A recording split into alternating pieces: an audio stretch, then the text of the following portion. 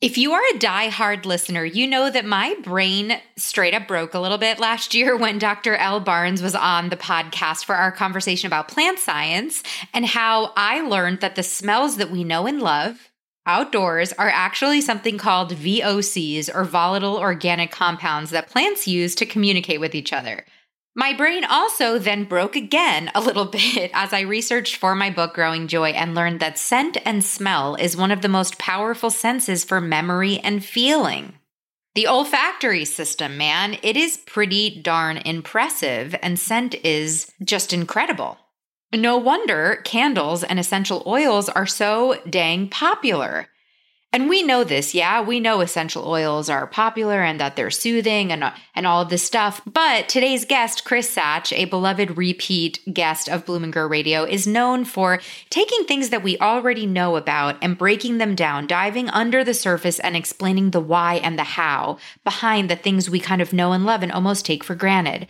So as we are in a season of exploring our senses and scents, Chris is back with us today to dive into the what and why behind essential oils. So welcome back to Bloom and Grow Radio. Hi, plant friends. I hope you have had delightfully planty weeks. We've been blooming and growing over here with book events left and right, just doing some amazing book events with Terrain in Philly, in New York. I'm hearing back from readers of Growing Joy, my new book, Growing Joy, The Plant Lover's Guide to Cultivating Happiness in Plants. It's a self-care book about plant care, but man, it's been crazy. We've just been in this crazy season. Like for the last 2 years, I've waited for basically launch, which was earlier this month. And now we're in a season of, okay, and now what, and let's just rest a little bit and enjoy our beautiful country home in the mountains and rest and practice what I preach in Growing Joy, which is using plants to cultivate more moments of calm in my life. But anyway, enough about me and on to today's very exciting episode on essential oils. So Chris Satch, if you've listened to Bloom and Grow Radio before, he is the botanist behind Botanic Tonic. He's a teacher at New York Botanical Garden, a plant genius. He's the ultimate plant nerd, and he comes on for deep dives. He did an amazing deep dive on watering. He's done amazing deep dives on plant Latin. I mean, so many different amazing episodes. And Chris today is coming on for essential oils. This is a little bit of a different episode than Chris normally does. We kind of get to see a different side of Chris in this episode. I definitely want to frame this episode as being super introductory for essential oils. It's not a how to make essential oils. It's what are essential oils and how do they pertain to plants and how do we want to kind of understand them on a better, deeper level. We do talk about how to make essential oils if you are gardening and you'd like to take a stab at it. There's no simple option, but I do want to let you know that the things that Chris and I discuss in the episode will be linked in the show notes in case you are interested in getting any of the equipment that we discuss. And also just want to put a disclaimer at the top of this episode. If you end up trying anything, go at your own risk, consult your doctor. Essential oils can cause dermatitis. Do your own research. This is a high-level introduction to this concept. So, just wanted to put that disclaimer there. And because we are talking about essential oils, I wanted to take some time at the end of today's interview and episode to let you guys know how I'm engaging my scent with my plants lately. I've adopted some really fun new habits. And also I've got, if I can rattle it, I don't know if that's good ASMR or bad ASMR, but I have my little box of essential oils with me that at the end of the episode, I'm going to go through all of the essential oils that I use in my office and home and tell you how I use them in case you're curious or interested. So if you're interested in that, stick to the end of the episode where I'll break all of that stuff down for you. All right, plant friends, without further ado, here's Chris. Well, Chris, welcome back to Bloom and Grow Radio. I'm so happy to have you on for the 10,000th time. Thank you, Maria. It is so great to be here for the 10,000th time. I'm so excited for today's episode for two reasons. One, I can't wait to learn and practice what we talk about today because I'm growing all sorts of herbs, medicinal herbs I'm very excited to learn about. Yes. But I'm also excited for the listeners because I feel like You're such a wealth of knowledge that when you come on Bloom and Grow Radio, it's normally like a very transactional conversation of like, watering 101. Like we got to get Chris's like deep dive insight into plant Latin or whatever. But you have such a passion for, I believe it's called ethnobotany. Yep, that's right. You have such a passion for so many things in the plant world. And when you pitched me on this idea, I was like, yes, because number one, it's perfect. We're all growing herbs. Let's talk about it. But also, I feel like this episode is going to highlight Chris as a broader plant parent and really show off your interest. So I'm excited. I'm excited too. For new listeners, as we have some new listeners joining us this month on Bloom and Grow Radio, do you want to give a brief intro to who you are and how you became the botanic tonic daddy that you are today? Well, thank you. Yeah. So my name is Chris Satch. I am the New York City plant doctor, nycplantdoctor.com, if you're interested in my website. I'm also Botanic Tonic on Instagram. I'm a professor at the New York Botanical Gardens. I've studied plants formally at university for a very, very long time. I've done research. I have been all over the place speaking for different orchid societies and, doing plant consultations all across New York City. So I'm a little bit of everywhere. Chances are, if you know someone in the plant community, they'll probably say something about me. I don't know what they're going to say, but they'll say something. Absolutely. You are like the low-key supporter. You have your roots, you're the mycelium in the forest, connecting a lot of trees. And you are quoted in my book, Growing Joy, The Plant Lover's Guide to Cultivating Happiness in Plants. I quote you about how you like to say that plants eat light. I love that. When understanding photosynthesis, that's something you've always said, that plants eat light. And I think it really helps people understand how crucial photosynthesis is. So you made your own point. I made your point for you there. And that's exactly right. Yes. And you're a repeat guest on Bloom and Grow. You started with us episode 2 or 3, and now it's episode 100 billion. So, okay, I'm just going to tee you up and let you run on this conversation topic. I think I've showed you offline I have epic medicinal herb garden growing in grow bags on my balcony. So I'm so excited.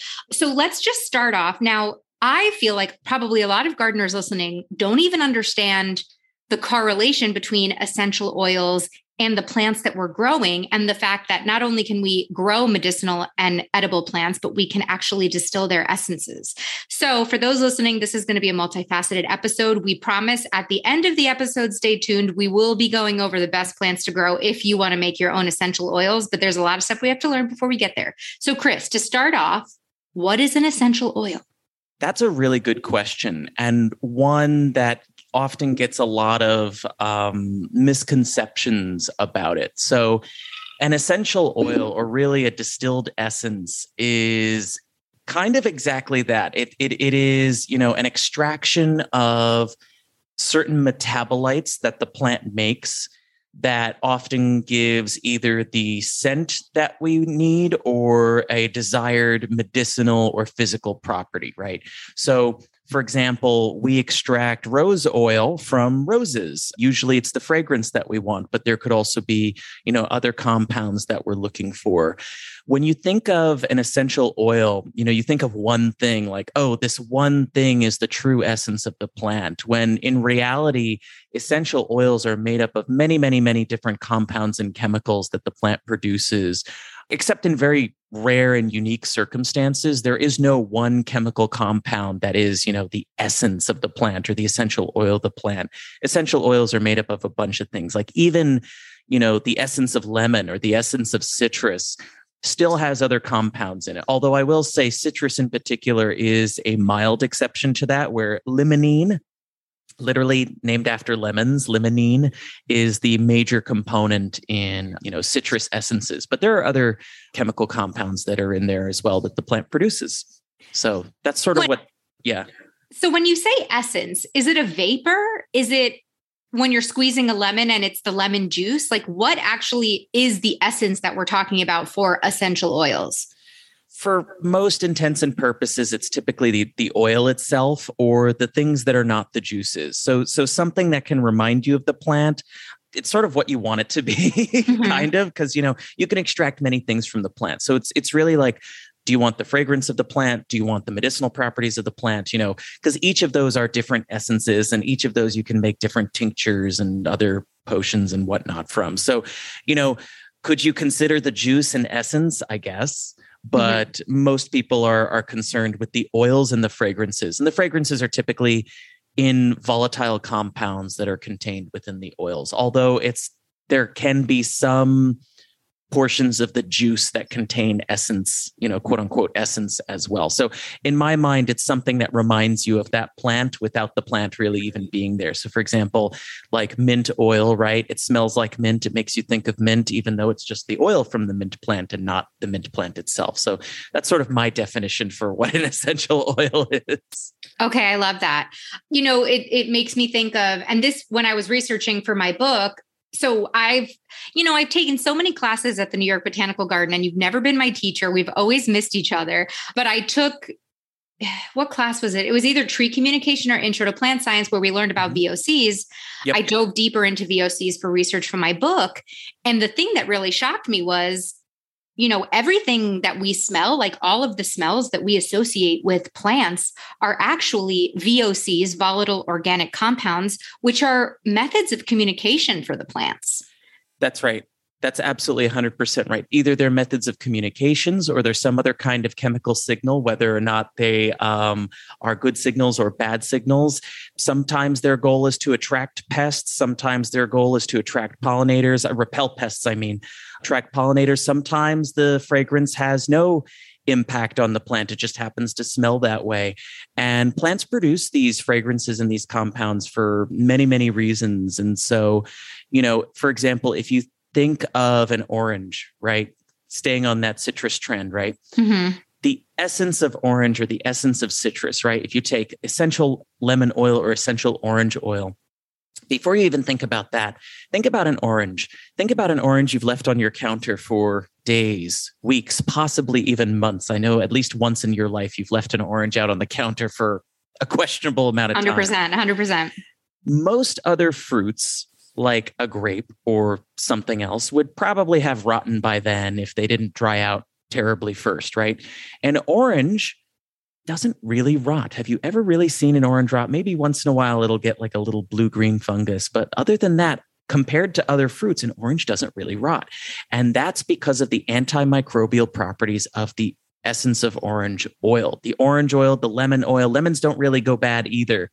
They stay fresh for, air quotes, fresh for a long, long time. And that's because of the antimicrobial properties of limonene and the other compounds that are in the essential oil lemons. So, when you think of essential oils, the plants produce essential oils for themselves, right? Plants don't produce really anything for us except for maybe fruits. They want us to eat the fruits to disperse their seeds. They don't actually want to feed us. They just want us to bite, chew, disperse seeds. So there are other properties too, right? Just like volatiles are used for communication. Ethylene is a gas. That's why you could put apples in a bag, one ripe apple in a bag with a bunch of unripe apples and tomatoes. And the ethylene gas signals to those other apples and tomatoes to start ripening. And that's what they will do. And there are other compounds too that produce, that are used for a wide variety of things by the plant. So for example, the smell of freshly cut grass. Oh, my favorite one. Smell of freshly cut grass. Yes. I might horrify you, but that's actually the grass screaming for help. That's that volatile. The smell of fresh cut grass is actually grass telling other plants nearby, yo, beware. Beware. We just got attacked by an herbivore. We just got cut in half. We don't know what happened, but batten up the defenses. And there are many scientific papers where they will induce, quote unquote pain, or they'll damage a plant. And then they'll measure the quote unquote immune response. I'm using very big air quotes right now, of the plants that are just nearby that only have exposure to the gas from the other plant and nothing else. They can't see the other plant. They put a barrier in between.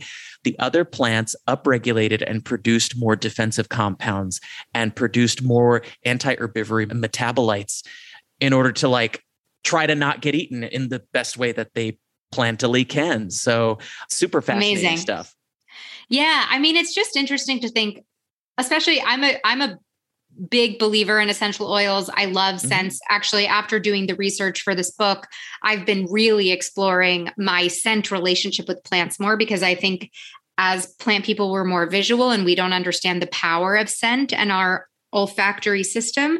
But it's interesting to think about how plant scents are way more than just something to make our bathroom smell nice, And, I was hyper aware of it as, I planted my first garden outdoors this year as I moved to the country, and we have so much deer, and figuring out the deer resistant plants, but the deer resistant plants are the plants that have certain scents. It's salvias, lavender, marigolds. It's that specific scents that deer don't like. And it's just very interesting to think about how clever plants can be by creating those scents themselves. Have you had the urge to learn a new language lately, plant friend? Maybe for an international trip, to connect with family or friends, or just to take up a new skill and exercise your mind a little bit? Io consiglio Rosetta Stone, which means I recommend Rosetta Stone in Italian, as I just use it to brush up my Italian for a recent trip I took to Italy. Here's why I trusted Rosetta Stone with the task. They have been teaching millions of people to learn languages for 30 years and have 25 languages offered. The work on the app is fast. There's no messing around. There's no English translations. You really learn to speak, listen, and think in the language that you're learning. And the exercises are so fun and convenient. I would do it in the morning after I woke up with my coffee as a way to kind of wake up my body, wake up my brain. It was so fun. It's available on desktop or an app, so it's super convenient. One of the coolest things I was the most impressed by is the true accent feature that they have, which listens to you practicing and literally gives you feedback on your pronunciation. So it almost kind of feels like you have a personal tutor for a price that's way cheaper than a tutor. And you get a lifetime membership, which gives you access to all 25 languages, which is amazing. So last year I used it to brush up on my Italian, but this year Billy and I are talking about going to Japan, and we were thinking that we might use Rosetta Stone to learn Japanese. With one purchase, you get lifetime access to all the languages you could ever want to learn.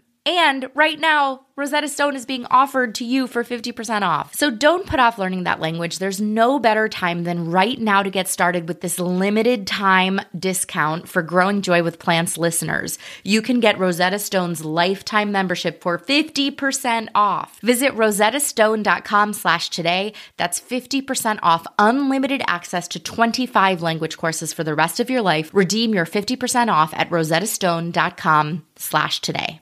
Today.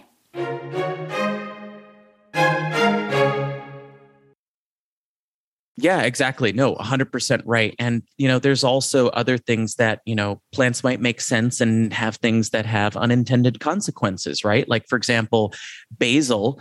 You and I, I'm a big fan of basil. I think you're also a big fan of basil too. Basil produces that oil to be antimicrobial, to be antifungal, but inadvertently, it ends up attracting a bunch of certain insects, particularly plant pests. Basil gets demolished. Also, have you noticed how certain plants are pest magnets and other plants, pests don't really bother that much? That's because of other volatiles.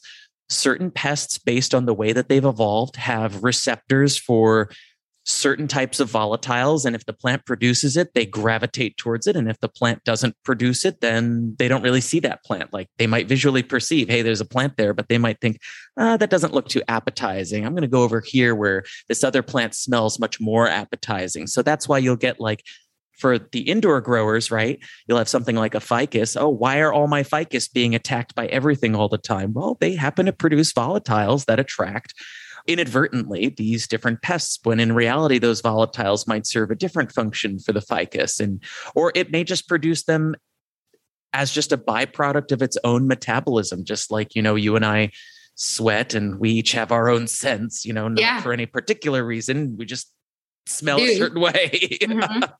And they pick up on that. So there's just a fascinating relationship right there with that. And I'll give one last example before we move on. I love telling this. It's the coffee example. Coffee. Now, when we think of essential oils, I want everyone to think and remember the term secondary metabolites. These are all byproducts of the plant that are not really involved in photosynthesis. So we think of primary metabolites as only things that are involved in photosynthesis. That's capturing the sun's energy, storing that energy as sugars, and then eventually breaking down those sugars and to using energy to produce the secondary metabolites, which are all the goodies that we know and love. So coffee, tea, they produce caffeine. The coffee bean has a lot of caffeine in it. Did you know that the whole purpose of caffeine is to be a natural pesticide? The point of caffeine is when a bug bites into the coffee tree leaves, right? It's supposed to be overdosed and its heart is supposed to explode from the caffeine. But to you and yeah, no, I wish I could make this up, but that's actually what the plant is trying to do. The plant is trying to kill the insect by making its heart explode. But, you and I drink it, we just get a jolt because of the dosage and the size of us versus the size of the insect, right? Like, I don't know if you've ever heard that old wives' tale of like 1 drop of concentrated pure caffeine or like 2 drops of concentrated pure caffeine will kill you. Mm-hmm. There's truth to that. It's only a couple of drops of pure distilled essence of caffeine that will actually kill you too. I believe it. I mean, there have been 1 or 2 days of my life where I've had too many coffees and feel like my heart is going to explode. Oh yeah. I could definitely relate to that. Okay, so we know what essential oils are. I think this is such a fun conversation to be having right now. Many of us are trying to grow herbs, trying to grow plants. I've got all sorts of scented geraniums. Also, Billy and I, we live in the middle of the woods. We're starting to need to wear bug spray more frequently and trying to go the all natural route. And up here, we found some really cool essential oil bug sprays that have no DEET or weird stuff in them. So I've been living my best essential oil life these days. So if we're interested in potentially trying to make our own, are there more than one methods of extraction? Like, what is the process of making your own essential oil? Yeah, there's actually a lot of ways to extract essential oils. There's, methods going all the way back to ancient times. The method I'm kind of trying to bring up to the top of my brain, it's called the enfleurage method. I just read about it in Better Homes and Gardens the other month. Oh, that's awesome. That's awesome. So you probably know more than I do because it's been a million years since I thought about this method. It's basically this really ancient method where you would take an unscented fat of some kind. And we're talking chemistry fat now. So in chemistry, a fat could be an oil, it could be a wax, it could be, some kind of grease, anything that's non-polar. I want you to, when you're thinking of essential oils and you're thinking of extraction from plants, the 2 biggest chemistry concepts you have to kind of get through your brain are things that are polar, which are things that dissolve in water, and things that are non-polar, which are things that dissolve in fats, oils, waxes, things like that. And so this ancient method, most aromatic volatiles are fat soluble. Mm-hmm. Most of the ones that we're into are fat soluble. That's why they're essential oils and not really essential waters. Although there are some fragrant compounds that are water soluble. You can get a complex mixture if you try hard enough. So the enfleurage method is where you would take an unscented fat like olive oil or some kind of animal fat that you had recently acquired somehow, and you would take fragrant flowers of whatever you wanted to extract, and you would just mush them into the fat, or you would dissolve them in the olive oil and you would leave them in there for a couple of days, and then you'd take them out, replace them with fresh ones. And you'd keep doing that until the fat or wax or whatever was saturated with however much fragrance you wanted from that.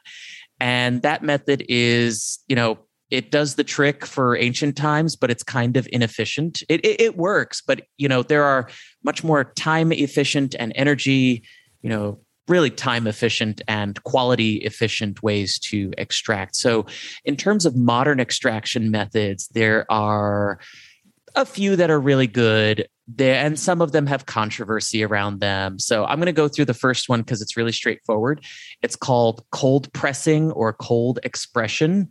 And that is just used for orange peels, citrus rinds, or any other hard plant material that has oils. You can also use cold pressing for walnut oils and other kind of nut oils, anything with a really tough rind, I guess you'd call it, where you could press an oil out of. That's what cold pressing is for. And it is exactly what it sounds. You take something with a lot of weight and you physically press and squeeze out the oils and you collect them. So pretty straightforward, only used and only good for those. Now, if you have flowers or something else, you're going to either want to go with distillation or extraction.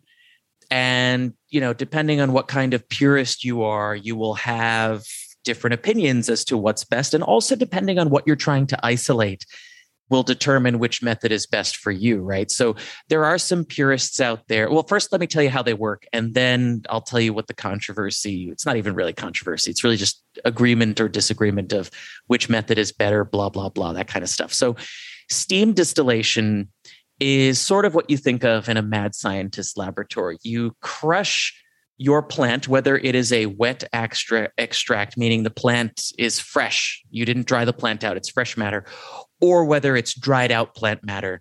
That is up to you. There are certain compounds you can get from a fresh sample. There are certain compounds that you can get from a dry sample, and that will influence your final product. Like, for example, if I'm steam extracting fresh basil versus dried basil, I'm actually going to get a slightly different product because there are some things that are soluble in the water that will make it through that steam distillation from the fresh material that, might break down for the dry material. So that's kind of steam distillation. What happens is you take your matter, you dissolve it in water, or you crush it up and you dissolve it in water. You make kind of like a watery paste. You boil it into this graduated column, and it, you can control the temperature. And for whatever compound you're looking for, you can set the temperature that's optimal for that compound. So for example, you kind of have to know a little bit like what the evaporation points of each compound is and what the degradation point of each compound is. So certain oils go rancid or they just decompose at a certain temperature. And that makes extraction hard for some of the more nuanced flavors. In other words, the good flavors that you really, really want, to make your scent very, very complex or your extraction very complex. And so steam distillation is, it takes that, you can control it and you can go through that. Oh, I forget the name of I think it's called a refraction chamber or a refraction cylinder or a condenser. I think it's called a condenser. It's one of those, you can all Google it, but it's basically this refractional distillation column where you get exactly what you want at the temperature that you want. And the essence comes out at the other end, and then you can distill it again for purity. So a lot of times you'll hear, especially in the alcohol world, you'll see like, oh, this vodka has been triple distilled. That means they've distilled it once or steam distilled it once, and they got most of the alcohol out. The second and the third times are really just for purity. They're really to just really get like that one or two sets of compounds that they really, really, really, really want and nothing else.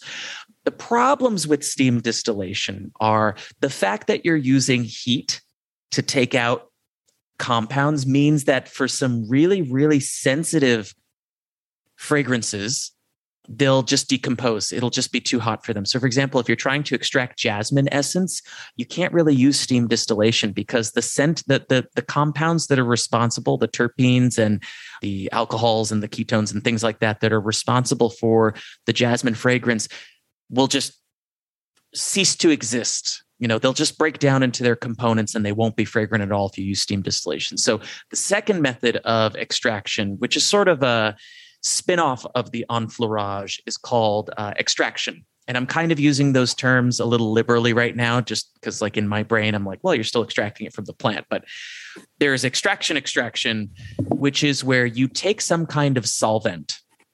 And this is where you have to know your polar, nonpolar. And this is where you really have to kind of figure out which compound do I want out of this plant, or which set of compounds do I want out of this plant? Because the biggest mistake that people make when they're distilling something is they think, oh, I have the essence. I have the one thing that makes this up. When in reality, there are hundreds of compounds that make up any one scent. And there are tens of compounds that make up any other scent. Like, it's never just one thing you're distilling, unless you have like a big laboratory or unless you put a lot of time into just getting one compound into its purest form. Really, what you're looking for is just a cocktail or a mixture of the essences or compounds that still make up that plant. So, for example, going back to my lemon example, instead of just trying to focus on, oh, I only want limonene. Limonene is the essence of lemon. That's the only one I want. What really makes that citrusy fragrance good are the other things that are there too. There's alpha and beta pinene. There's linalool, which is a very fun one to say. Linalool. There are, and there's a few other like terpenes and things that like that are in there as well that actually make it smell like the lemons that you and I know and love, rather than like, this is kind of like a weird chemically lemon smelling. It's like, yeah, because you just extracted the one.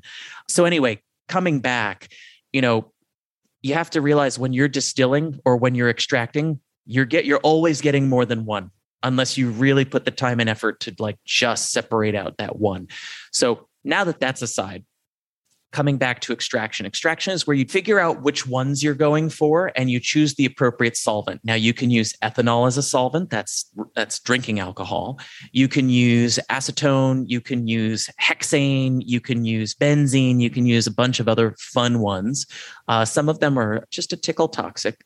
But the thing about extraction is you use them to solubilize or grab onto the oils or nonpolar compounds, right? You're using like to dissolve like. You're using nonpolar things to dissolve other nonpolar things to pull them out, right? Because oil and vinegar don't mix, right? Vinegar is miscible with water. You can dissolve vinegar in water, no problem.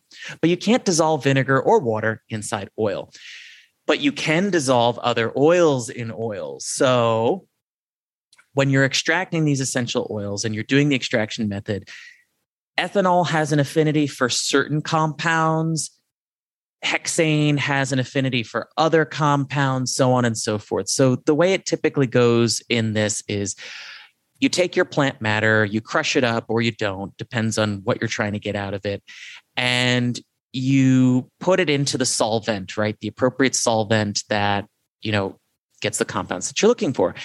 And that will usually make something called, if it's like a solid solvent, if it turns into a solid at some point, it's called a concrete. And, inside that concrete is both the solid solvent, usually a wax, plus your essential oil. And then towards the end of the solvent extraction, you just have to extract the solvent from the extraction. So what a lot of people will do is they'll take a rotary vapor, and it's this really cool machine that you can buy it at home for home use. It's just really, really expensive. And it'll dry out or suck out really the hexane or the ethanol or the other solvent that you use. Now, the thing is that this is where a little bit of the debate comes in, like, oh, well, if you're using like, quote unquote, a hard chemical like benzene, right, or hexane, right, that are quote unquote unnatural compounds, that's another debate.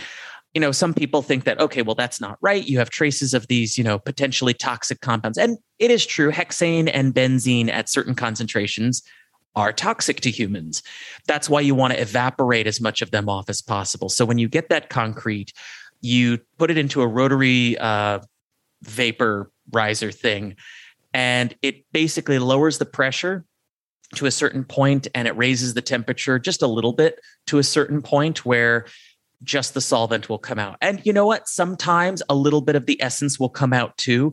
It all depends on which compounds are in there, right? If there is a compound in there that just has a very low boiling point where like you don't have to heat it up that much for it to turn into a gas, then yeah, that's going to get extracted too with your solvent.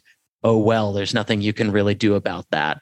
And most of the times we don't really focus on that stuff anyway, because we've been extracting things for thousands of years and we're kind of happy with how they turn out. But anyway, that's sort of the long and short of how you do solvent extraction.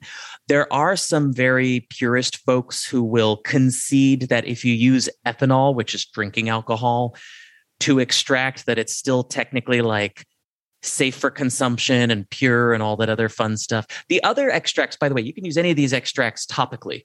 Like topically, even if they use benzene or hexane to extract, like that's on the outside of your body. Yeah, your skin absorbs like a very tiny, tiny, tiny amount, but it's not going to be harmful to you. It's just for consumption.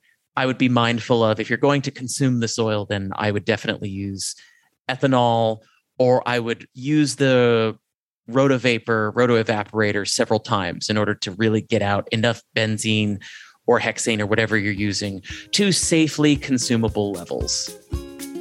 Thank you to today's episode sponsors, Espoma Organics and Territorial Seed Company.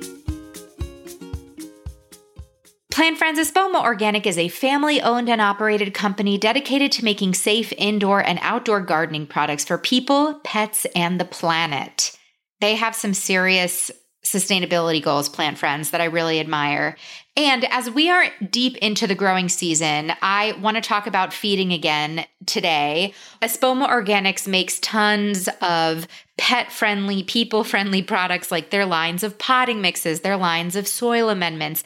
But as it's mid-July and many of us are tending to our gardens and needing to fertilize, it's time to hone in on their fertilizers.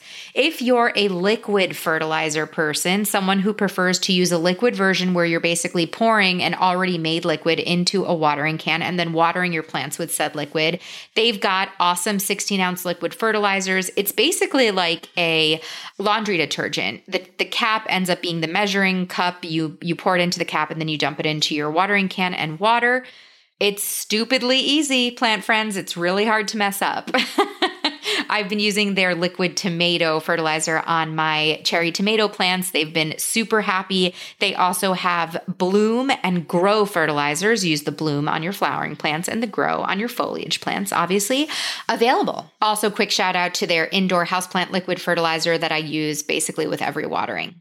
But the thing that they're the most known for, Espoma Organic, is their line of Tones, which is a garden fertilizer plant food that they've had for 85 years. Their Holly Tone is the one that's been around for the longest, but they literally have a tone or a fertilizer for every plant you could possibly grow. Truly, if you go on their website, the amount of different plant-specific, perfectly tailored for each plant fertilizers that you can get are incredible. So they have garden tone, flower tone, berry tone, rose tone, bulb tone, tomato tone, one of my favorites, citrus tone, Limey's favorite. But they really have something for everyone. So if you really want to up-level your gardening techniques and your fertilizing and really make it specific to whatever you're growing, you can check them out. So to learn more on Espoma's indoor and outdoor products, visit espoma.com to see where your local Espoma dealers are, or click the link in the show notes to head over to my Bloom and Grow Espoma Amazon storefront with a curated list of my Espoma favorites.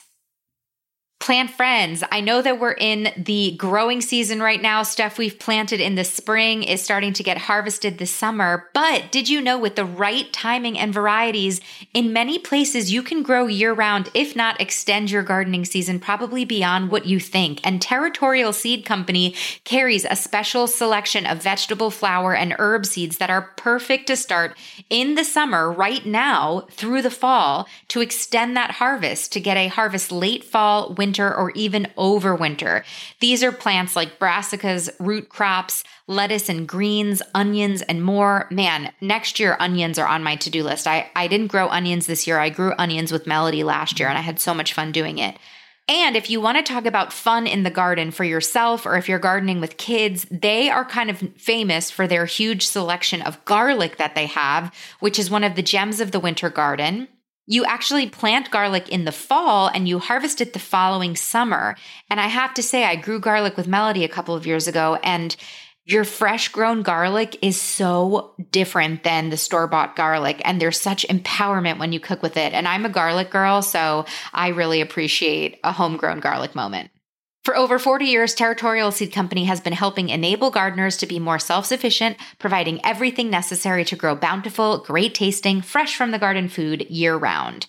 They are offering an exclusive coupon code for Bloom and Grow Radio listeners. That's code GROW10, GROW10 at checkout when you visit territorialseed.com. Once again, territorialseed.com, and use code GROW10 at checkout.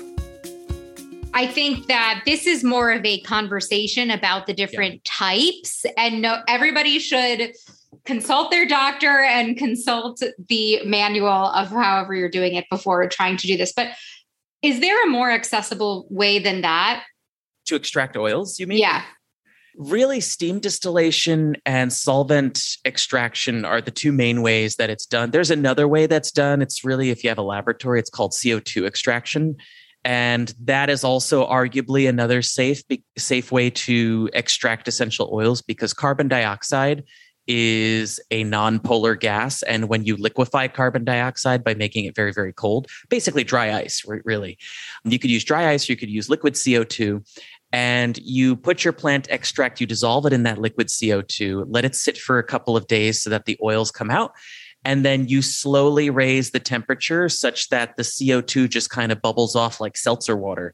And some people still have a problem with that. They think, oh, it's unnatural because you're using carbon dioxide. And then to me, I'm like, this is probably the most natural you're going to get because carbon dioxide is like everywhere. Right. It's like totally fine.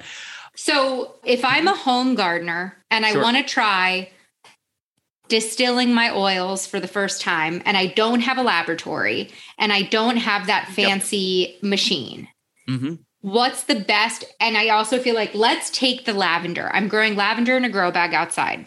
So let's take my lavender. Am I going the distillation method or am I going the steam method? Distillation and steam are the same thing. So you're using water, the power of water. Sorry, not distillation. Extraction. Extraction. Am I going extraction or am I going steam? You would probably go, for your first time, you could really go either way. They're both acceptable. If you went the steam method, like the steam distillation, there are actually kits they sell on Amazon for like anywhere between $150 and $500, which is like a little pricey, but like not totally out of your range. Like if you're going to be doing this and you know you're going to be doing this, like I'm a soap maker and I really want essential oils for my soap and I have a garden, like totally makes sense to invest in something like that. If you're just kind of experimenting, you can invest in a cheapo for like $150.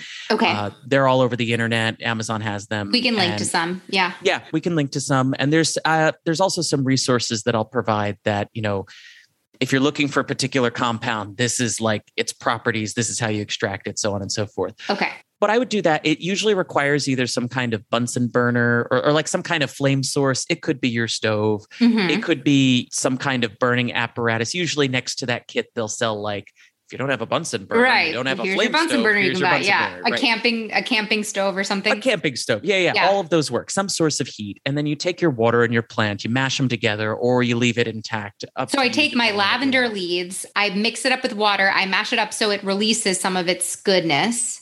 Or its flowers. Typically at that point, it's its flowers. It's its flowers. Yep. And then by boiling the flower water solution, it's going to pull up the essence, the oils and the essence of the lavender up into the little contraption that I buy on Amazon. Right. And at the end of this whole process, I'll have the oil or a liquid with the lavender essence. You should have a mixture of water and oil at the end where they sort of like half separate. And like, depending on how hardcore you want to be, there's like another method where you can separate the oil and the water. There's like, you can use like really high gravity. Like some of this you do need some equipment for, like you can't totally home run it. Like I would love to, but like it's very, very difficult to, at least getting something good out of it. It's very difficult to. So you'll have like an oil water mixture. The oil mixture will still have like tiny microscopic missiles of water in it. But like if you just let it sit out over time, the oil will come up to the top if it's a less heavy than water oil, or it'll go to the bottom. So you have to kind of it'll separate. And then you take one or the other. And, the water will have some water soluble fragranted compounds in it too. It depends on what you're looking for. So you could either take the water and use it. You could take the oil and use it. You could take both and use it. But there's you could even distill it again, right? You could take the oil out of that and then distill it again to get even more water out. At that point, you're just distilling the oil, right? And then you're getting it high, more and more concentrated. Right. You can concentrate it from there. Exactly. Okay. So that's version 1. That's $150 investment on Amazon. Yep. But fun. Yep. Okay. So that's the first version. The second version, extraction. Yep. Let's take the same lavender plant. Yep. So I'm taking the lavender flowers and then I'm taking alcohol. Ethanol. Yep. The drinking kind, not the rubbing kind. And I'm mashing it up. The rubbing kind. Mash it up together. Sometimes you can even, and again, there are so many methods. Like I'm just saying one possible route. Like some people, depending on the compounds, they'll take it, they'll mix it in the ethanol, they'll crush it a little bit, and then they'll throw it in the freezer Let it sit for a couple of days to allow, because the fun thing about alcohol is that alcohol is a double-sided molecule. It has a nonpolar end, nonpolar tail, and a polar head. Very complicated if you don't know chemistry. All you need to know is that it has properties of both, and alcohol can actually mix with both. It's magical like that. And so you leave it in your freezer for a couple of days to really just like pull the oils and all of the non-water soluble things out. And then at that point, if it forms, like, depending on, another solvent you use, you can make it form like a wax, or you could just distill that, right? Once it's pulled out, you can try like, cooking off the alcohol at that point, or doing whatever you want with it. There's a couple of ways you can go about that. But yeah, you could even use, like, I've known people to use like olive oil and like beeswax to try to like get stuff out. There's like millions of recipes. I can't even really talk about one. I actually have not done the extraction.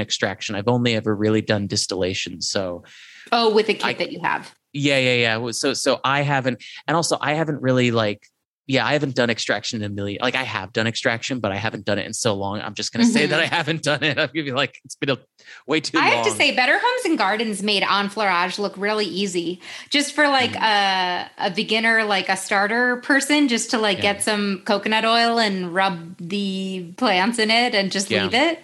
Okay. So there's those different types of methods. So what would you recommend for beginners? It sounds like you would recommend the distillation version. Yeah, for beginners, I would just try your hand at distillation. It's a process that is just as much art as it is science. And to be a really good distiller is actually a big deal, because it requires a lot of patience and it requires a lot of precision. So if you're the kind of person so there's two kinds of people in the world, right? There are people who cook and there are people who bake.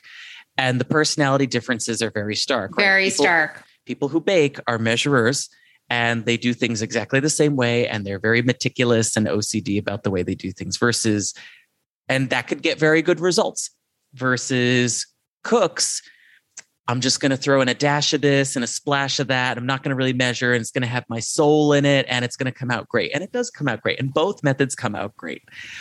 With distillation, you must be a baker. You must be more precise. You must be replicable. You must do and record exactly what you're doing in the exact same way, because these are physical things you're dealing with. You're not dealing with living things, and you're not really dealing with, something more subjective like flavor. You are with scent, but you're not smelling it until the end. So just be very meticulous with the temperature. Make sure that the temperature is stable. If you're selecting like, okay, I'm going to boil this to 175 degrees, make sure that it stays there, so that you only get those compounds that are, will boil underneath that temperature. And those are the ones that will come out into solution. So yeah, master steam distillation first, move on to solvent extraction. First, try ethanol, your hand at ethanol, before you start doing the, like hexane and benzene, the things that are a little more toxic. Of course. I would say let's not even recommend hexane and benzene. Let's to beginners on this podcast. We're not endorsing that. No, not endorsing that. Not looking for a lawsuit there. All right. So these are all really interesting things. If I can find the article from Better Homes and Gardens, for anyone who doesn't want to do the Amazon thing, they had a very easy step-by-step guide to enfleurage. You basically like take your flowers and put them in fat and let them rest for a while. So if you use any of these methods that we talk about, this is more of a general informative episode, but if you end up doing how to, please tag me and Chris on social media so we can see what you end up doing. Okay, Chris, this is talking about pulling all of these essential oils out has me wondering, like, what is the oil? Like, what makes a scent, and what makes the individuality of these oils what they are? Does that make sense? I'm getting a little philosophical, but what do you think? No, yeah, it makes perfect sense. And I think, just like I said before, oils, when you're extracting an essence, you're not extracting one compound, you're extracting many compounds. And so, there are a lot of compounds that make up fragrances, and typically they're organized into classes of compounds. There's millions and millions of compounds. Every kind of combination of carbon can really make, such a total difference in the fragrance. So for example, like if you smell a fruit or a flower that smells very fruity, like cherry or strawberry flavor or fruitiness, like those are esters that make that. And particularly banana scent, the chemical compound, the name is slipping me right now, that is responsible for the fragrance of banana is an ester as well. So if you're going for something fruity, you're going to want to extract or focus on the esters of whatever is inside of your compound. Then there's aldehydes.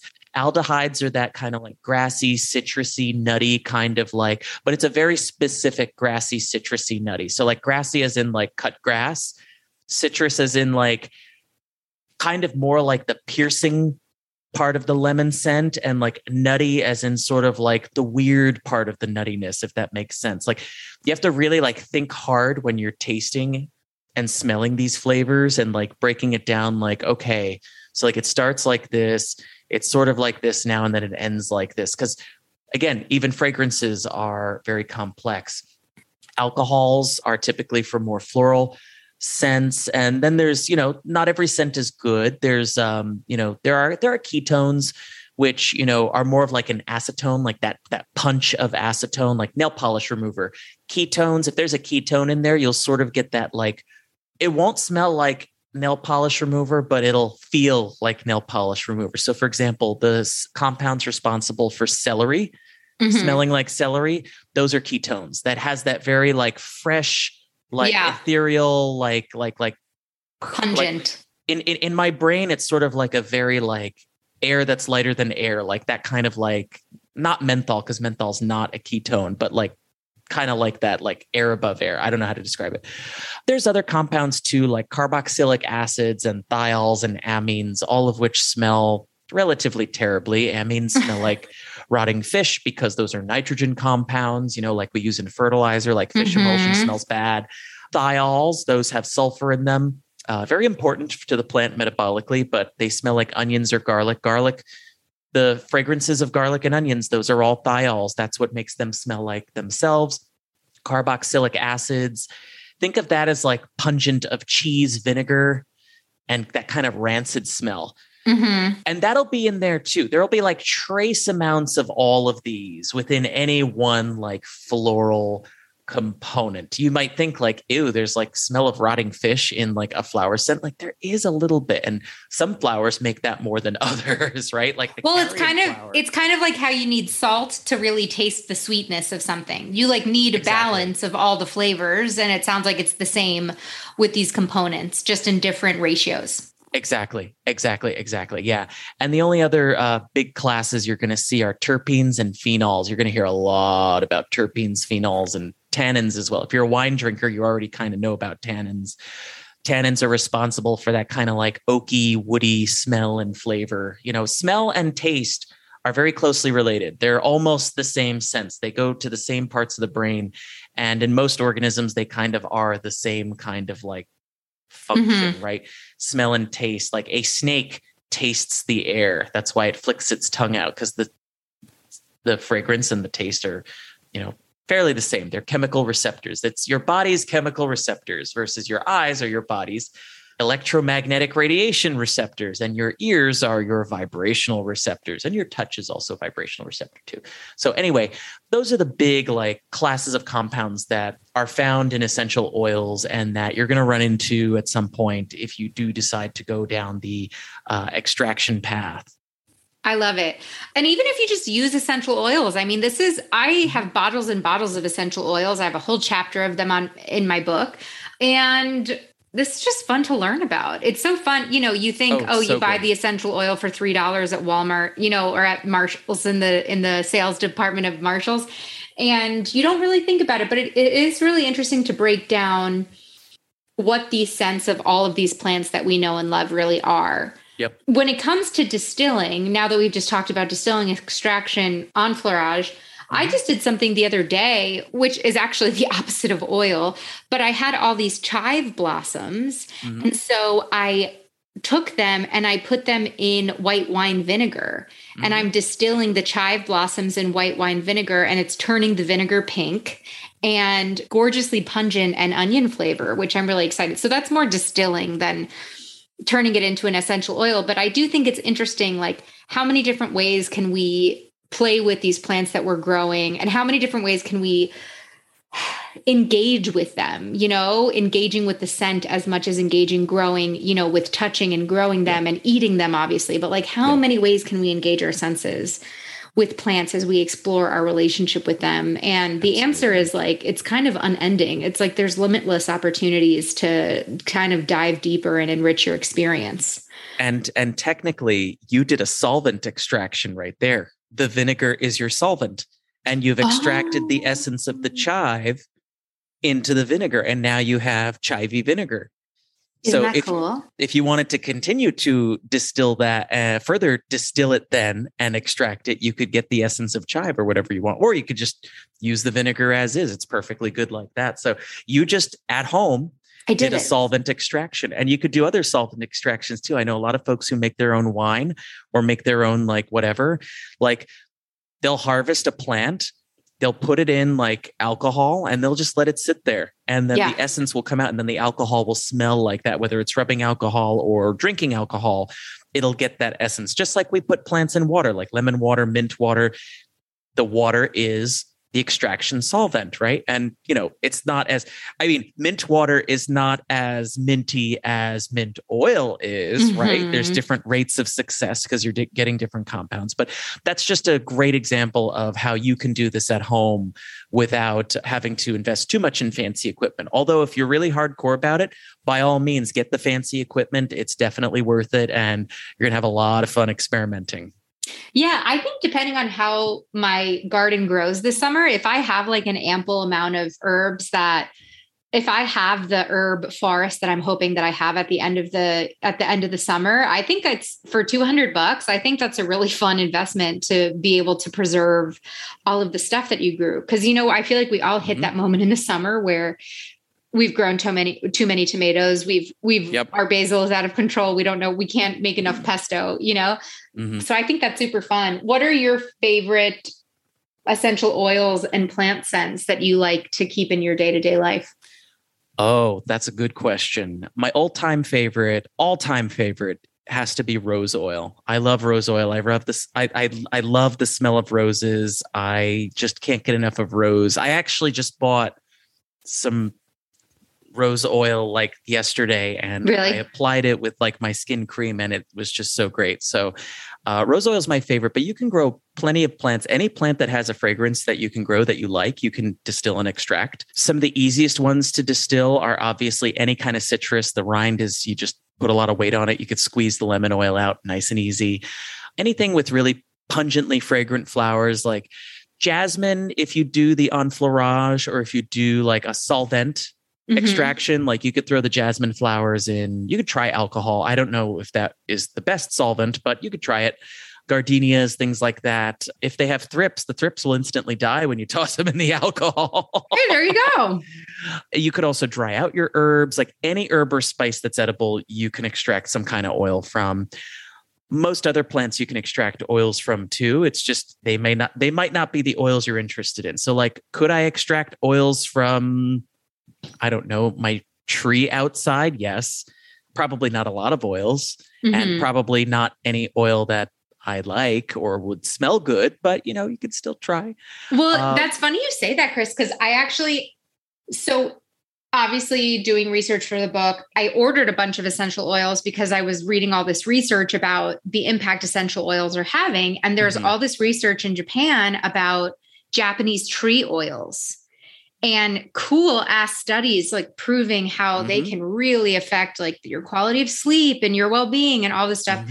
So I ordered this Japanese tree oil called hinoki. Have you ever heard of it? No. It's incredible. What tree it's made out of?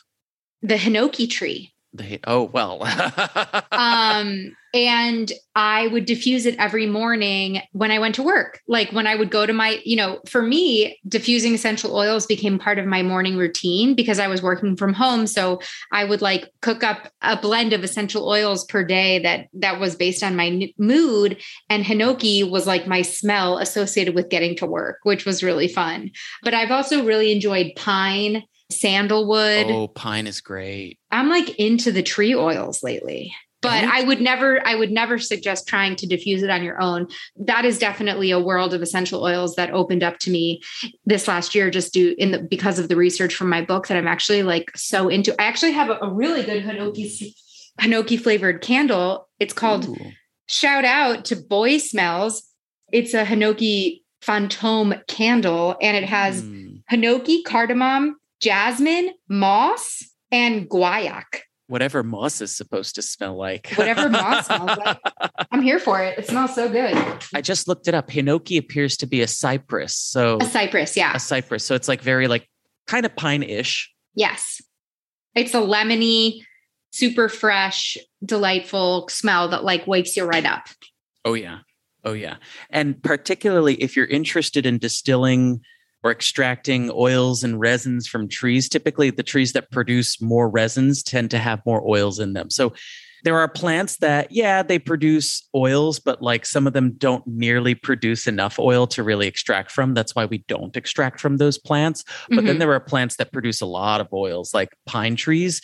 Pine trees ooze resin all the time. Those resins are just loaded with like alpha and beta pinene and other really extractable compounds. Olive trees, olives have been pressed for oil for 1 million years, not really 1 million, but any kind of plant with a fragrance is a good place to start, or a fragrance that you're into is a good place to start. The world is your oyster. And this is really one of the fun parts of ethnobotany is there's a little bit of experimentation, right? And there's also like controversy that comes from using quote unquote the right species, right? So for example, cinnamon, there are cinnamon snobs that really care a lot about which cinnamon is the real cinnamon, right? And I'm really just going off the top of my head now. There's Zeylanica cinnamon, and there's a couple of other related species of cinnamon. So there's like the one that comes from Sri Lanka or Ceylon.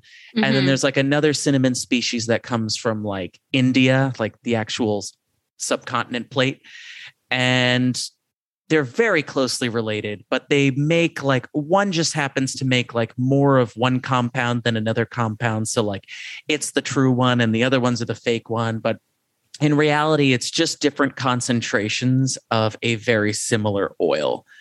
And for all intents and purposes, like most people would not be able to tell the difference between like quote unquote, like true cinnamon from like the other cinnamon plants. Because what people have to realize is that different plants can make the same thing, right? Like pine trees are not the only plants that make alpha and beta pinene. Lemons make it too. It's just like lemons are not the only plants that make limonene. Pine trees make limonene too. Tea trees have little trace amounts of limonene as well. So it's really just about, the true nature of the plant is just finding the right plant that makes the right concentration of what you want.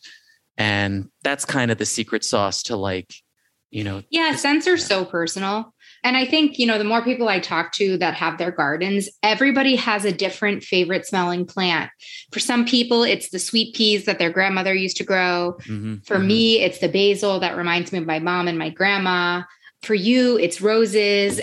And at the same time, there are probably scents that I hate that you love and vice versa, right? Like scent is so personal and also so closely associated with memory.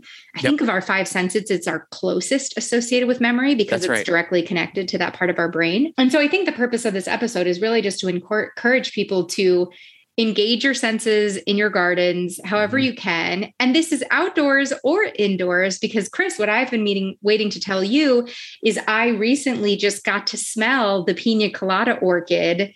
Yes. For the first time. I was in a random nursery and it was in bloom. I got to smell it. It smelled unbelievable. I wrote about it in the book. You've mentioned it on our podcast several times. I finally got to smell it in real life. It was incredible. I'm so pissed I didn't buy it. It was $40. I should have bought it. I regret it. But I think just figuring out some way this year to dive deeper into your scent experience with your plants, whether it's just growing fragrant plants. Every morning I walk outside and like rub my face in my herb garden, rub my face. I'm obsessed with all the different smells as a way to wake up, whether it's maybe trying an extraction method or a diffusion method or making a chai vinegar. how can you kind of take the next step in your plant journey? And there are so many beautifully scented houseplants that we have, like the Pina Colada orchid, like how many Hoyas that are, so hot right now have amazingly scented blooms. People grow geraniums indoors. They have all sorts of scents. Exactly. What other amazing scented plants are there? So we got the geraniums, we got orchids. There are plenty. And we're not talking, when we say orchids, we're not talking about the orchids that you see in your grocery store. Right. Phalaenopsis. We're talking about other types of orchids. We're talking Maxillaria. We're talking Cattleya, the queen of the orchids. We're talking Oncidium. Plenty of orchids that have these fragrances that are used in luxury perfumes. And scented geranium is another excellent one. That one, the leaves are fragrant. And that's actually a really great starter plant if you're just starting to use steam distillation. Scented geranium is very easy to extract, to steam distill essential oil from. They're chock full of it and they're super easy to work with. Let's see what else there are. I have a lemon one and a rose one right now. So maybe I'll try that because I like they also kind of are insect repellent. So I keep them on my balcony. Yep, exactly. Those are really great. I'm thinking, the standard gardenia, jasmine, growing indoors, Hoyas, like you mentioned, are really fragrant. And then there's like the leafy fragrant ones. Like there's a couple of others that people don't really grow, but are still fragrant, like bay rum is a great indoor plant. Cinnamon, you can actually grow indoors. The leaves smell like cinnamon. You can just distill. I don't know if it's consumable because I think the leaves are actually a little toxic. But if you're just doing it for fragrance, then go for it. Distill the leaves. Mm-hmm. You can get the cinnamon scent off of that. There's a lot of like leafy things you can grow that you can crush the leaves and those will have the essential oil in them. Because again, it depends on what the plant was making that oil for. Is it a defense? Is it, is it an attack? Is it, to attract, to repel? Like what is it for? And its location on the plant is, indicative or at least reflective of what its purpose is, right? So if it's an oil that's found in trichomes, right? Those are the hair extensions that you see on scented geranium or even on cannabis, right? Those are more for like antimicrobial, anti-pest, things like that. So you could really experiment around and distill or extract from different parts of the plant, see what you get. There are even some plants where the root, like ginger, the root extract will be the most potent, right? And the leaves, like you don't really care about that. They have too many alkaloids. They'll just be gross and bitter. So if you want to get started on this journey, I say, grow the plants. Pick a smell you like and grow it. Just like with growing edibles, pick a food you like and figure out how to grow it. Exactly. And from there, it's like, do you want to just smash the plant up and rub it all over yourself? Do you want to extract it? Use it to spice up your life. Like we always talk about leaves and we talk about like, oh, I'm doing it for like the leafiness and I love the greenery, but also like the smell and the fragrance is really important too. Like that's why most of my collection are actually fragrant orchids. Yeah, that is true. You have such a fragrant orchid collection for sure. And you're always talking about how they fill your room up with the different scents that they have. They do. Another reason to grow orchids. Absolutely. Well, this has been so fun. I'm excited. I'm growing so many scents. I'm definitely going to try some version of what we talked about today, whether it's the enfleurage from Better Home and Gardens or whether it's maybe I'm going to order a little kit and play around this summer. Who knows? But please let me and Chris know how you are engaging with your scents and how you are preserving your scents online. Chris, where can everyone find you? Because you're now offering plant coaching. That's right. Plant coaching, plant consultations, just nycplantdoctor.com. Mm-hmm. And my email's on there, botanictonic@gmail.com. My Instagram is on there too, botanictonic on Instagram. And you could reach out to me and find me, and I'm happy to answer all your questions. And I'm super happy to be on the show again. For the 1 millionth time, I hope you're back a million more times. Yes. All right. Thank you, my friend. Until next time. Keep blooming, keep growing, and keep smelling. Yes. Thank you so much, Chris, for coming back on the show. He's a repeat guest that just needs to come up on the show every, once a quarter. He's so fun. One of my oldest and dearest plant friends from my time in New York City.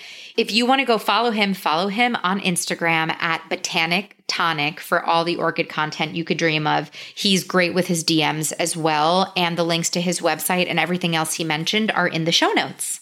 Now, on to my little scent section. So I just wanted to talk about a couple of practices I've been doing lately that involve plants and scents, particularly essential oils. But before that, plant friends, grow an herb garden. Oh my God, it's the freaking best. In Growing Joy, my book, I talk about how you should look at a plant before you look at a screen in the morning. So before you open up your phone and start scrolling Instagram, go spend time with plants. It really helps you have a moment with yourself and preps you for the day. It's a really beautiful practice. And so all summer, I've been waking up, turning my water on for coffee, and going outside and literally like rubbing my face in my herb garden. Like rubbing my face in the sage and the chives and the basil. And gosh, having those scents tickle my nose has just been the greatest. So I can't recommend that enough. And the lavender, I actually then, throughout my workday, I have a grow bag of lavender on the balcony of my office. And if I ever get stressed out or I just like need a 30-second break, I'll just go smell the lavender and come back in. But if you can't do that, essential oils are your best bet for how to get that experience of smelling these plants and just having like a really beautiful rest and reset kind of moment. So I wanted to talk to number one, how I use essential oils, and then number two, the essential oils that I'm really loving right now. So number one, I put them in my shower in the morning. So when I run my water for the shower, I let my steam start to run. Then I will take an essential oil of my choosing for the day, and I'll put like 3 drops of essential oil like in the corner of the shower. So the steam will actually activate it, and in like less than 30 seconds, my whole bathroom will be scented in the most beautiful way. So in the morning, I like to use eucalyptus as kind of a stimulating, energizing morning moment. And in the evening, I'll do lavender. Sometimes in the morning, I also really like to do thieves oil, but that's a really fun way to kind of have a little beautiful scent moment. I think I've shared this on Instagram before, but I also will travel with a small bottle of essential oils, and I'll do that practice in my hotel rooms when I'm traveling. I used to do that when I was on tour in every hotel room I went to, and then every hotel room I went to kind of had the same scent, and it helped make it feel like home. Then throughout the day, I have a diffuser on my desk in my office. It's a very interesting little like wick diffuser. And every morning, especially as I was writing Growing Joy, I make myself a little potion of whatever essential oil I want to smell that day. And the fun part is I would get into different rhythms where this was my work scent. So I would put hinoki in my diffuser and I would know it was time to go to work. It was like almost a Pavlovian response, kind of like I smelled hinoki and I knew it was time to go to work. But the other thing was it was kind of a fun way to check in with my emotions and how I was feeling that day. And if I was stressed, I would use something a little bit more soothing like a lavender or a sandalwood. If I needed energy, I would go the eucalyptus or cypress route, but I would kind of tailor the scents based on my mood. And it was an interesting like moment for me to just kind of check in with myself, which ended up being really beautiful.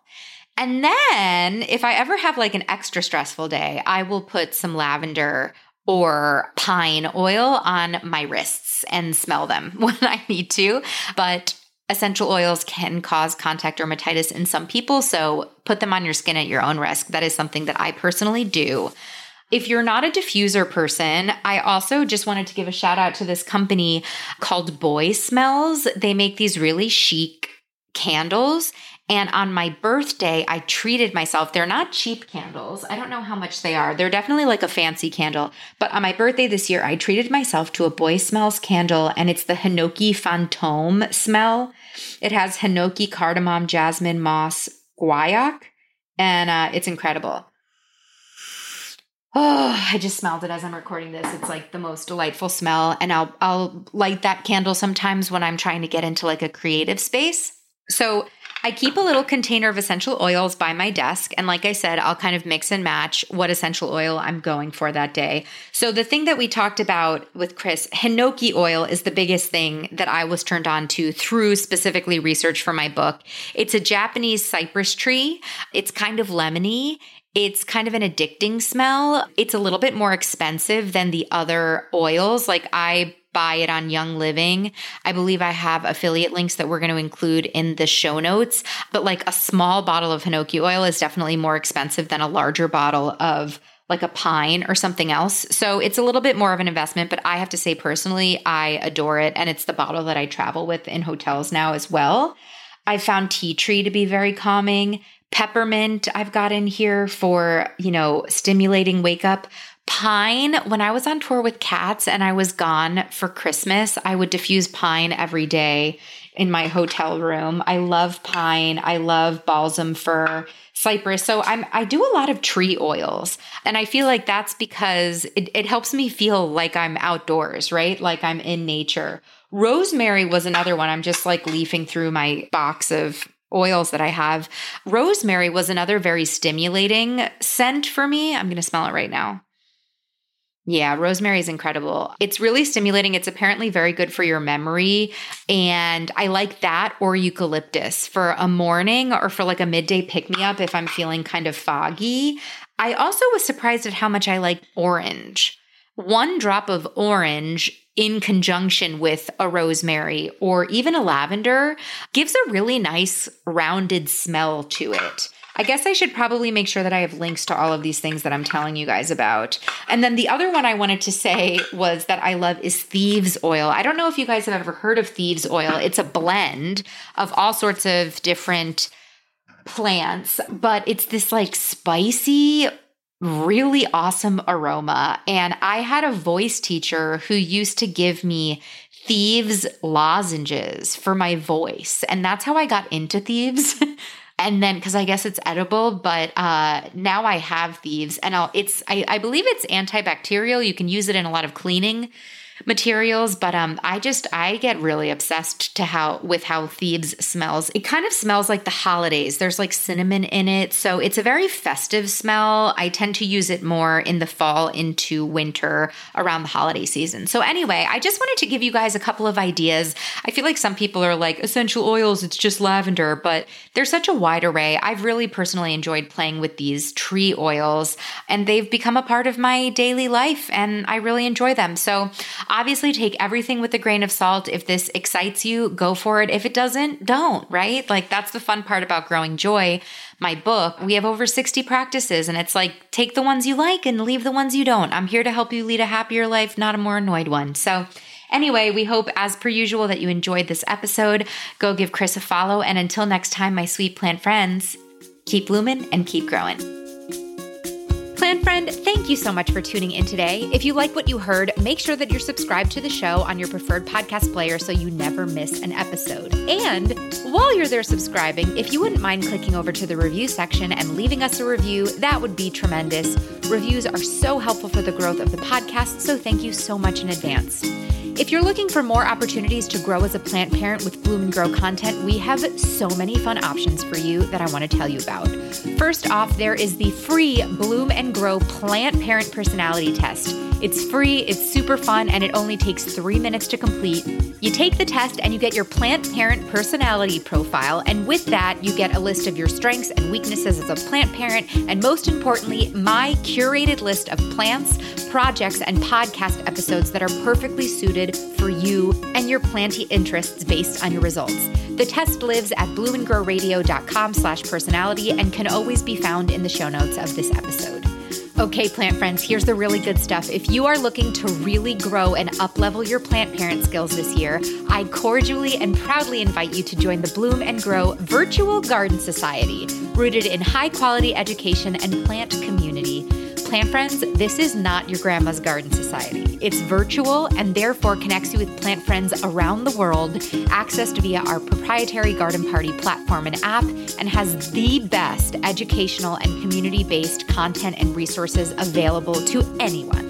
When you join, you get immediate access to the entire Bloom and Grow Garden Party platform and app, which is our exclusive space off social media, algorithm-free, troll-free, with tons of amazing ways to meet other plant parents like you, like regional groups, daily conversation prompts, and even a plant swap space, which is pretty cool. And in addition to that, you get all of the exclusive premium society content, which is 3 monthly live calls with myself and our horticulturist in residence and beloved Bloom and Grow Radio guest, Leslie Halleck. all in the interest of helping you grow. Leslie hosts monthly Node of Knowledge plant science lectures and monthly office hours, which we call AHAs, or Ask Our Horticulturist Anythings, where you can troubleshoot your personal plant collection problems with her. Think about that. You have access to a horticulturist to troubleshoot your personal plant care issues. So amazing. And then I host monthly Growing Joy calls for community development and to explore the plant care, self-care aspect of plant parenthood.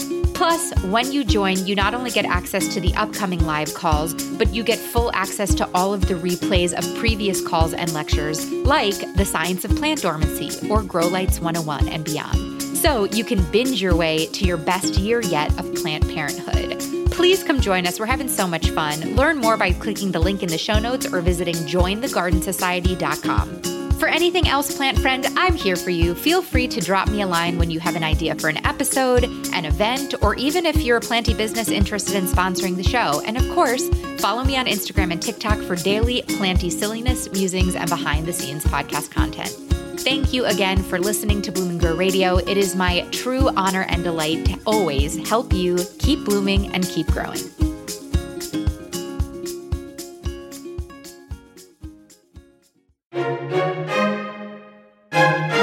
Make new plant friends, propagate knowledge, and grow some freaking joy. That's the motto of the Growing Joy Garden Society app and platform, otherwise known as the plantiest and kindest corner of the internet. If you've been an OG listener or a longtime listener, you might also know this app and platform as the Bloom and Grow Garden Party, but with the rebrand, we've rebranded it to the Growing Joy Garden Society.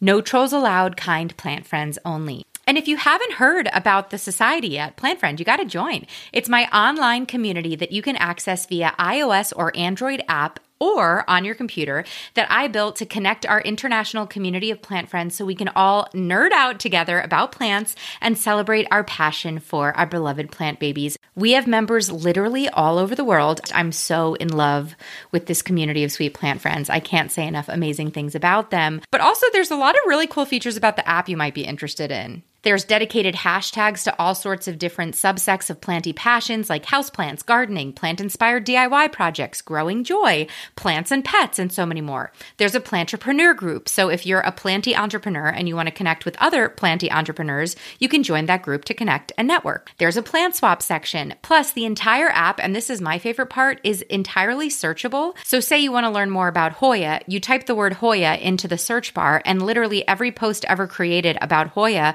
will pop up. So you can click in, see what other people have been posting about Hoya and learn on your own and crowdsource hair information. It's so cool.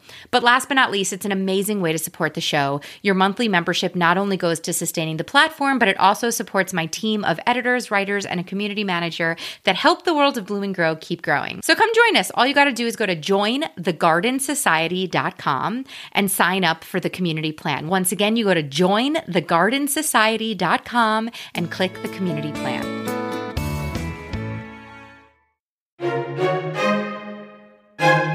Hot take, plant friends. There is no one right starter plant. There, I said it. And you know what? While I'm at it, there are also no real plant killers in the world.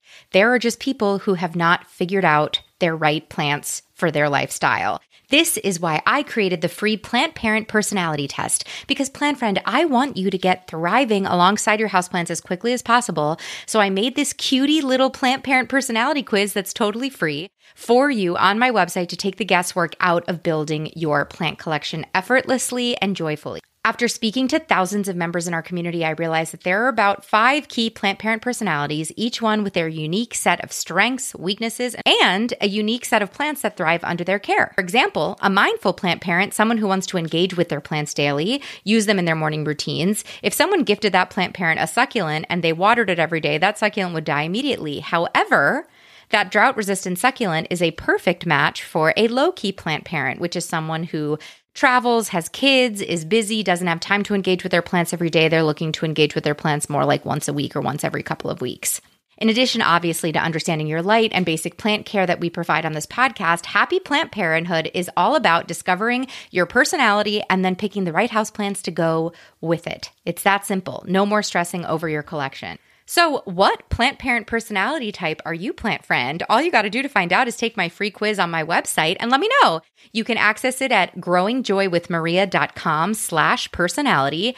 After taking the test, you'll get an email with a list of plants, podcast episodes, and planty projects that I think would light you specifically up like a full spectrum grow light. So once again, that's growingjoywithmaria.com/personality for your free plant parent personality test results.